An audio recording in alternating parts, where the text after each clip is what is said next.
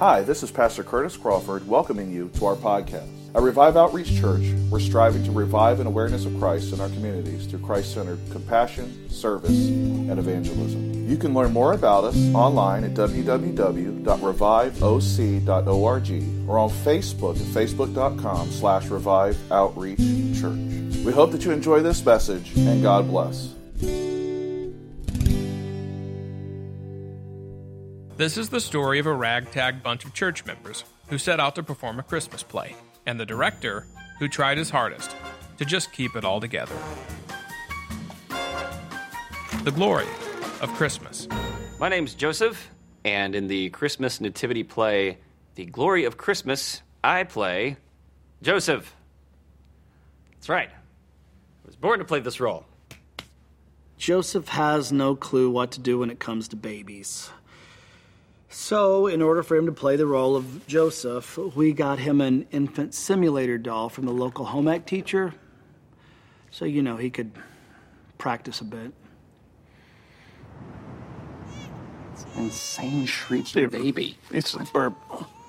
Needs to burp? Oh, so put your fingers under and try to find the... Where's the spine on this thing? I don't know. You check the front. Joseph is terrified. I don't blame him. I mean, babies don't even have kneecaps. Ha! Burping like a boss? Yeah, way to go, fake dad. I heard things may not be going so well with the infant simulator doll. Hey, Joseph, your mom's here to pick you up. Yeah. Coming. As you can see, my mom's house is full of antiques. So I did what any good home economics teacher would do. I sent Joseph home with a baby egg.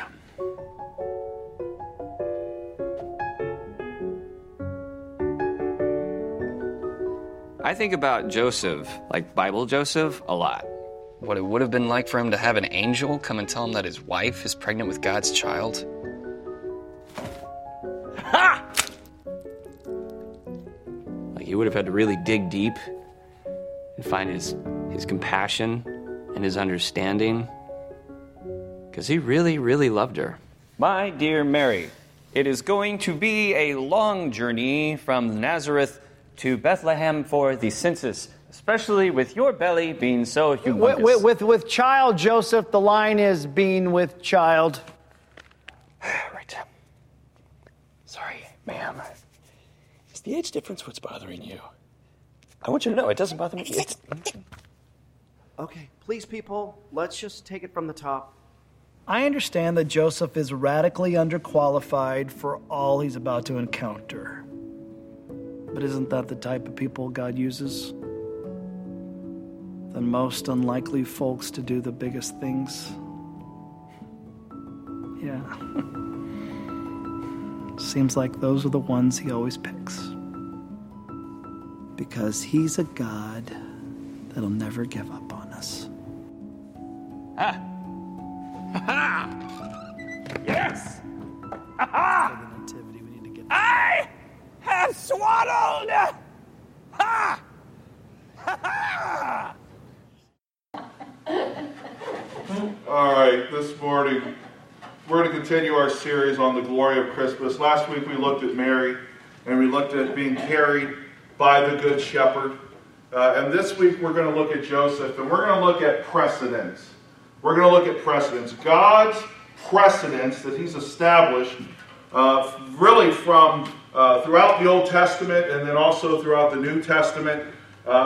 Precedents that God established that are important to you and I. One in particular that's important to you and I. The precedent that I want to talk about today is that God chooses the most unlikely candidates to do great things for him. Amen.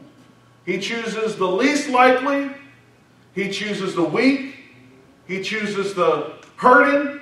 He chooses the broken.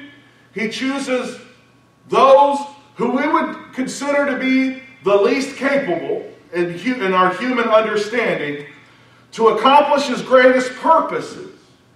Joseph was just a regular dude He was just a guy who God picked to be the father, the earthly father, of his son. Well, a lot of focus is on Mary during this time, as there should be. Mary carried God's son. But Joseph also had something very important that he had to do. He was going to be the earthly father of Christ. And he wasn't ready for that. He wasn't ready to be the father. He wasn't ready and to accept the responsibility, the things that God was going to ask of him. Because God was going to ask of him some tough things. Some tough things. Even after Christ is born and he's gone through the tough decisions with Mary, Joseph is being asked by God to get up his family and flee to Egypt. Amen. Right? God has asked Joseph to do some very tough things, some things that I'm sure Joseph never expected to have to be asked of him, because he was just a humble carpenter. He was just a blue-collar guy, making ends meet, ready to get married. In the eyes of the world, he was nothing special. At this time, your elites were the religious leaders, the Pharisees, the Sadducees, the lawyers, the scribes, the teachers. Those were the people that you would have expected that God maybe would have used to be the earthly father of the Son of God. The people that were schooled in his word, right? The lawyers and the elites of their society. But instead, God chose a carpenter to be the father of his son, to be the earthly father of Christ. Because God uses the precedent that he established in the Old Testament, which is to use what the world seems foolish to confound the wise. Amen. Look with me in your Bibles to 1 Corinthians chapter 1. 1 Corinthians chapter 1.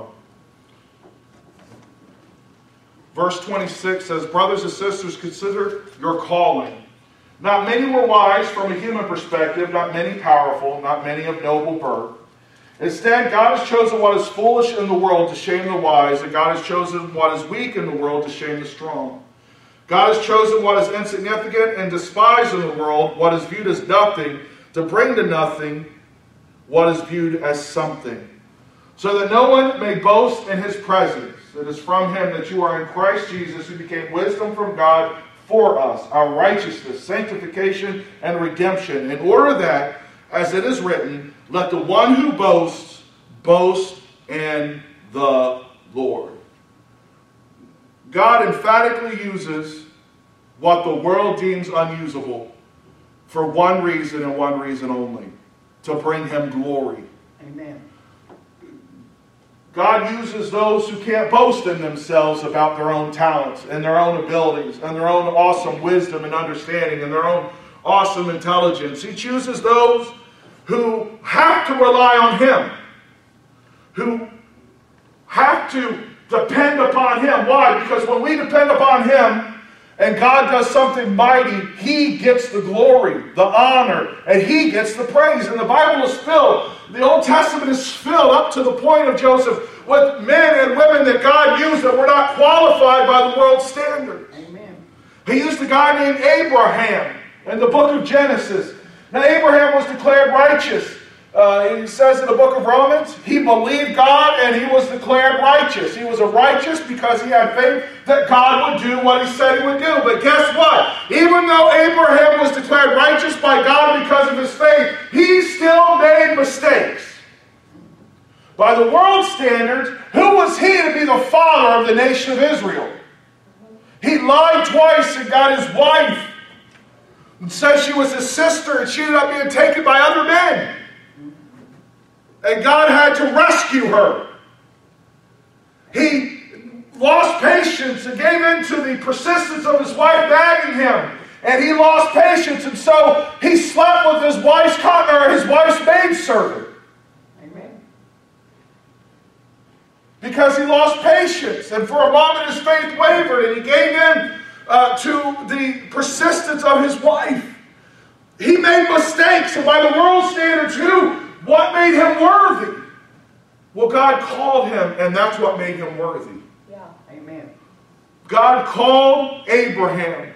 Abraham believed him, and it was accredited to him as righteousness. So even though he would make mistakes, and even though he would lie, and even though he would step out of God's will, trying to force things on his own, God still kept Abraham in the palm of his hand. And even though those mistakes were made, God still used him so that in his old age, he became the father of Isaac, who would then, the promise would be fulfilled that he would be the father of many nations. Amen. In his old age, and in Sarah's old age, a miracle was performed. Why? So that they couldn't get the credit. Only God could get the glory. Only God could get the glory, because it was a miracle from God that she was found to be with child to begin with. That Sarah was found to be with child in both of their ages. They were far beyond childbearing age, let alone raising a child to his adulthood. Amen. Yet God used Abraham, an unlikely hero. God used Jacob. Jacob was a flawed man.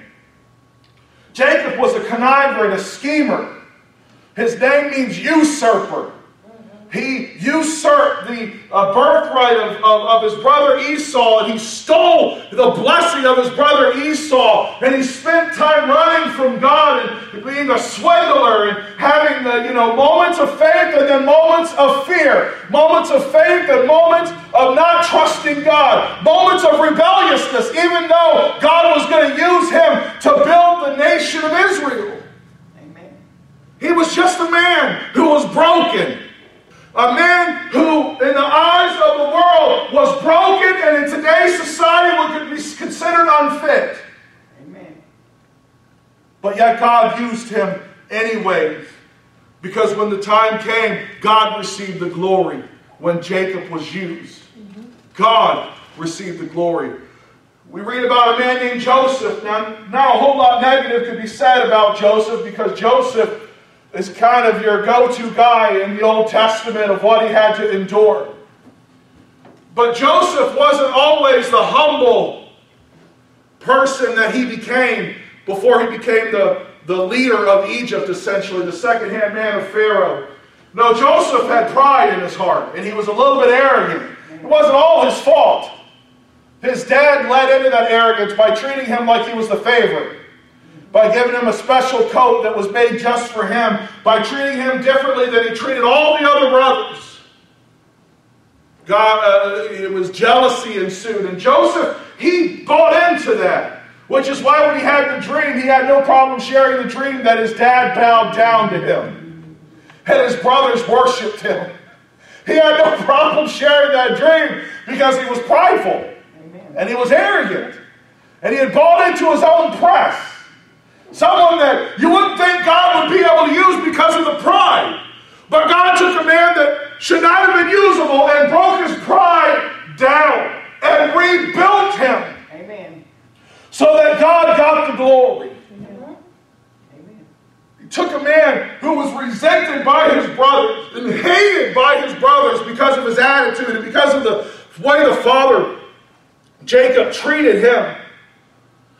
Different from his siblings. He took a man of pride and arrogance who was hated by his brothers, and then ultimately broke him down and rebuilt him from the bottom up. You have Moses. Moses, who bought his own press. He was prideful and arrogant. He was saved because his mother put him in a basket in the bulrushes when the Pharaoh was killing all of the Egyptian boys.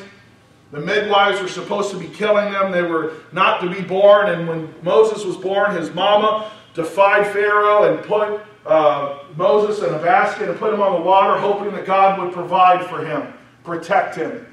It just so happened that Moses was found by Pharaoh's daughter, and she took him, knowing full well that he was an Israelite child. She brought him into her home and raised him like he was her own. And Moses began to buy into his own press. We know that he began to feel mighty because when the time came, he killed a soldier. He raised his hand against a soldier of Egypt, And so he was prideful, and he was arrogant. And on top of all of that, he was also a stutterer. He had disability, and it was difficult for him to speak. And when he thought he was raising up to help his people, it turned out he stepped out of God's will, and he was ran out of town for 40 years. And when God showed up on the scene 40 years later, when Moses was 80 years old and said, Moses, I want to use you, Moses said, you can't use me. He was afraid, and he used the stuttering as an excuse. I can't speak right. I stutter. I can't be your mouthpiece. And so God took away that excuse. He said, well, your brother Aaron will speak. I just want you to do. And Moses still made excuses until God proved through showing him signs. And then Moses finally went to Pharaoh. A weak man, a man who had been broken down, a man who had tried to step up outside of his time, a man who was prideful at one point, who was now beat down and a shepherd on the backside of the desert, right? And yet God still called to him from a burning bush to use him, a person who wasn't qualified. Rahab, the prostitute. Rahab was a prostitute of the city of Jericho. Someone who was looked down upon in society. While she was used, she was still despised. It's really quite the travesty. In her harem, she had little set up until the spies came from Israel to spy out Jericho. And they went to hide in Rahab's home. And she hid them. Why? Because she feared God. The Bible says that she told them that all of Jericho was afraid because of their God, and she made a choice at that moment in time to serve God and not Jericho. And someone completely unqualified hid the spies, the two spies, so they would not be found, so they could return and report back to Joshua. Someone completely unusable. Do you know that Rahab ultimately married an Israelite? And did you know that Rahab ultimately is in the lineage of Jesus Christ? She sure is. Someone that the world despised and used and rejected. Someone that was used and looked down upon. God used to deliver his people, to deliver the city of Jericho into the hands of the Israelites, and then blessed her by allowing Christ to be born in that lineage. That's amazing to me. You have King David, probably one of the best examples of all. David, who was a broken man. David, who allowed his power to go to his head. David, who committed adultery and then committed murder. This man, God said, was a man after my own heart. Yet God did not disqualify him because of his sin. God still had mercy upon him so that he got the glory. That God got the glory, not man. And that's why Jesus was born in Bethlehem, known as the city of David. And why he was born in the lineage of David. Because what the world would have deemed broken and unusable, God puts back together and uses it. Now, he suffered consequences for his behavior. Grave consequences. Rebellion from his children. Horrible consequences for what he did. But God still used him and used his family to be in the lineage of Christ.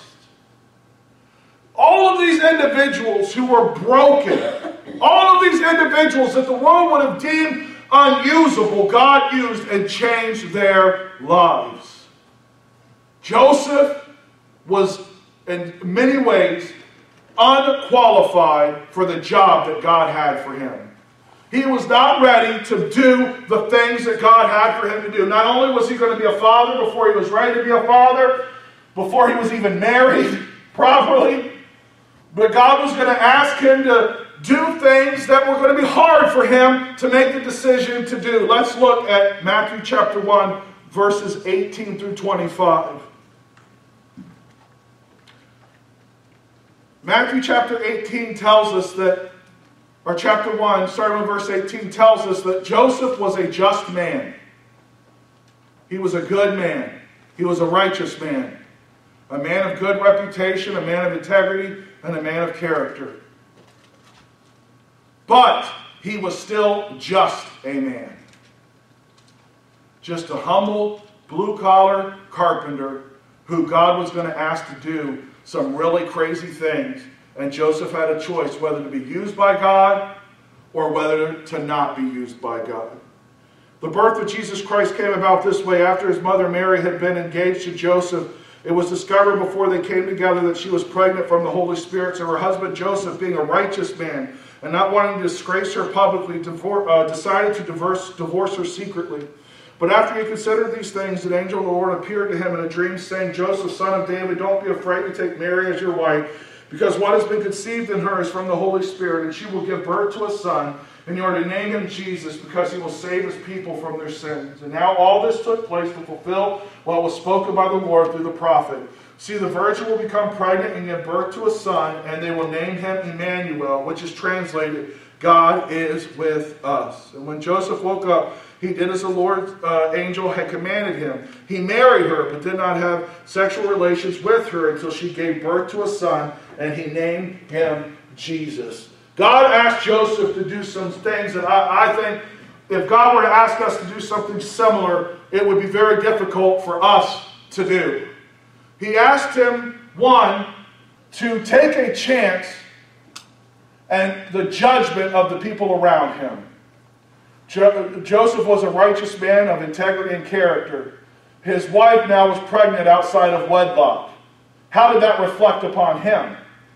It wasn't his child, but nobody else knew that. And if he said it wasn't his child, then that reflected poorly on Mary.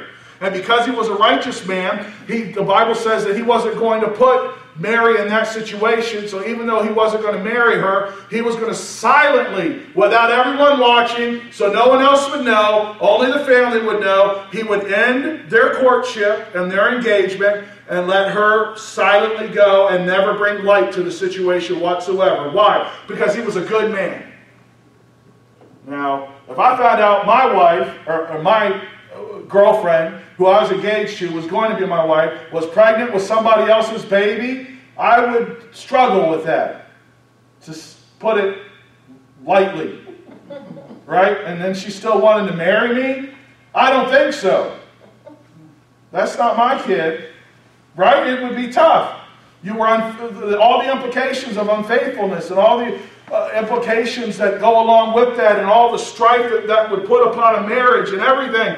And so Joseph, even before God spoke to him, Joseph was going to do right by Mary. That's how you know he was a good dude. But then God spoke to him and he said, Joseph, the baby that's in her is from God. The Holy Spirit conceived the baby inside of her. So what I need you to do, buddy, is go ahead and marry. Don't be afraid. Don't be ashamed. Don't worry about what anybody else is going to have to say. Don't worry about the looks that you're going to receive. Don't worry about any of those things. Take her as your wife, because what is inside her is from God. The child that's in her is from God and not from man. So Joseph now had to make a decision. God, I am not qualified to do this. In fact, there was probably a part of him that did not want to have to deal with it. He was going to be questioned. He was going to be looked down upon. His character and his integrity was going to come into question. How in the world do you tell some people that the baby that's in your pre-wife is not yours and not somebody else's, but it belongs to God? They're going to think you're crazy. You know how judgmental people are. But yet Joseph chose to be obedient to God. And while I'm sure that he was afraid and he was unqualified, he was obedient to God anyways. He was obedient to God despite what he saw with his eyes. Joseph, again, after Christ was born, he finds himself in comfortable set up, doing good with Jesus and Mary. Jesus is a toddler by this time. And God appears to Joseph in a dream and tells him, you got to flee, pick up everything, and run to Egypt. Again, something that he would not have been prepared to do. Something that he would not have been prepared as a man to do, to just pick up his family from where they were at, where he probably had his business going. As a carpenter, he had roots there. They had been there for a couple years. You don't live somewhere with a couple years without putting some kind of roots down to build a business. He was a carpenter by trade. But yet he abandoned it all because God told him to. His faith in God qualified him to be used by God despite everything else. Despite that he wasn't well educated. He was not considered among the elite. He was not considered to be the best of society. Even if that was a misrepresentation, the society had a misrepresentation of what he was by society standards, he was not qualified to be God's son, or the father of God's son. But God chose him. Amen. And when God chose him, God gave him the strength and the ability to be everything that Jesus needed. Amen. And Mary needed. To be the support. To love her. To be with her regardless. To support her no matter what. To love Jesus as his own son. To take care of him and support him. To be obedient to God when God suddenly out of nowhere asked him to do something. God qualified him even though in all aspects he was unqualified. The quote from the video today that I like the most is when he's talking about Joseph in the story, in the play. He said, I understand that Joseph is radically unqualified or underqualified for all he is about to encounter, but isn't that the type of people God uses? The most unlikely folk to do the biggest things. The most unlikely folks to do the biggest things. So this morning, what is it that God has placed upon or burdened your heart to do that you're afraid to step out in? In Matthew chapter 1, verse 20, God told Joseph, do not be afraid to take Mary as your wife. What is your do not be afraid to statement today? Do not be afraid to what? If God was to speak to your heart today, if God was to move upon your heart today, and he was to tell you, don't be afraid, but step out. Don't be afraid, but do. What would that thing be? What is it that you have been putting off because you feel unqualified? Because you feel like you can't be used by God, that your past disqualifies you, that decisions have disqualified you. Whatever the case may be, something has disqualified you, and so therefore you are afraid to step out in what God has for you to do. Maybe it's simply just to trust him. Don't be afraid to trust me. You're forgiven. I love you. I called you. I don't care about what you used to be and what you used to do. I care about you now. Amen. Who you are now, who I'm making you to be. Maybe it's something he's called you to do. Whatever the case may be, what will be your answer? Will you be like Joseph and say, yes, God, and do what God asks you to do? Or will you continue and I continue to be afraid and not walk in the purpose that God has for us? That's the question for us this morning. Amen. God set precedent. That precedent being he uses the most unlikely of people to accomplish some of his greatest purposes. So today, are you willing to trust him regardless? That's the question. Let us stand. Thank you for listening to this message. We hope that you enjoyed it and were blessed by it. Each month we have people from all over the world who listen to the messages made available. If you've been blessed by this ministry, would you consider making a donation of any amount to help support us as we continue to reach the lost for Christ? Donations can be made online at www.reviveoc.org or by check at Revive Outreach Church, 411 Chatham Heights Road, Suite 101, Fredericksburg, Virginia 22405. Thank you for your prayers and your continued support. May God richly bless you.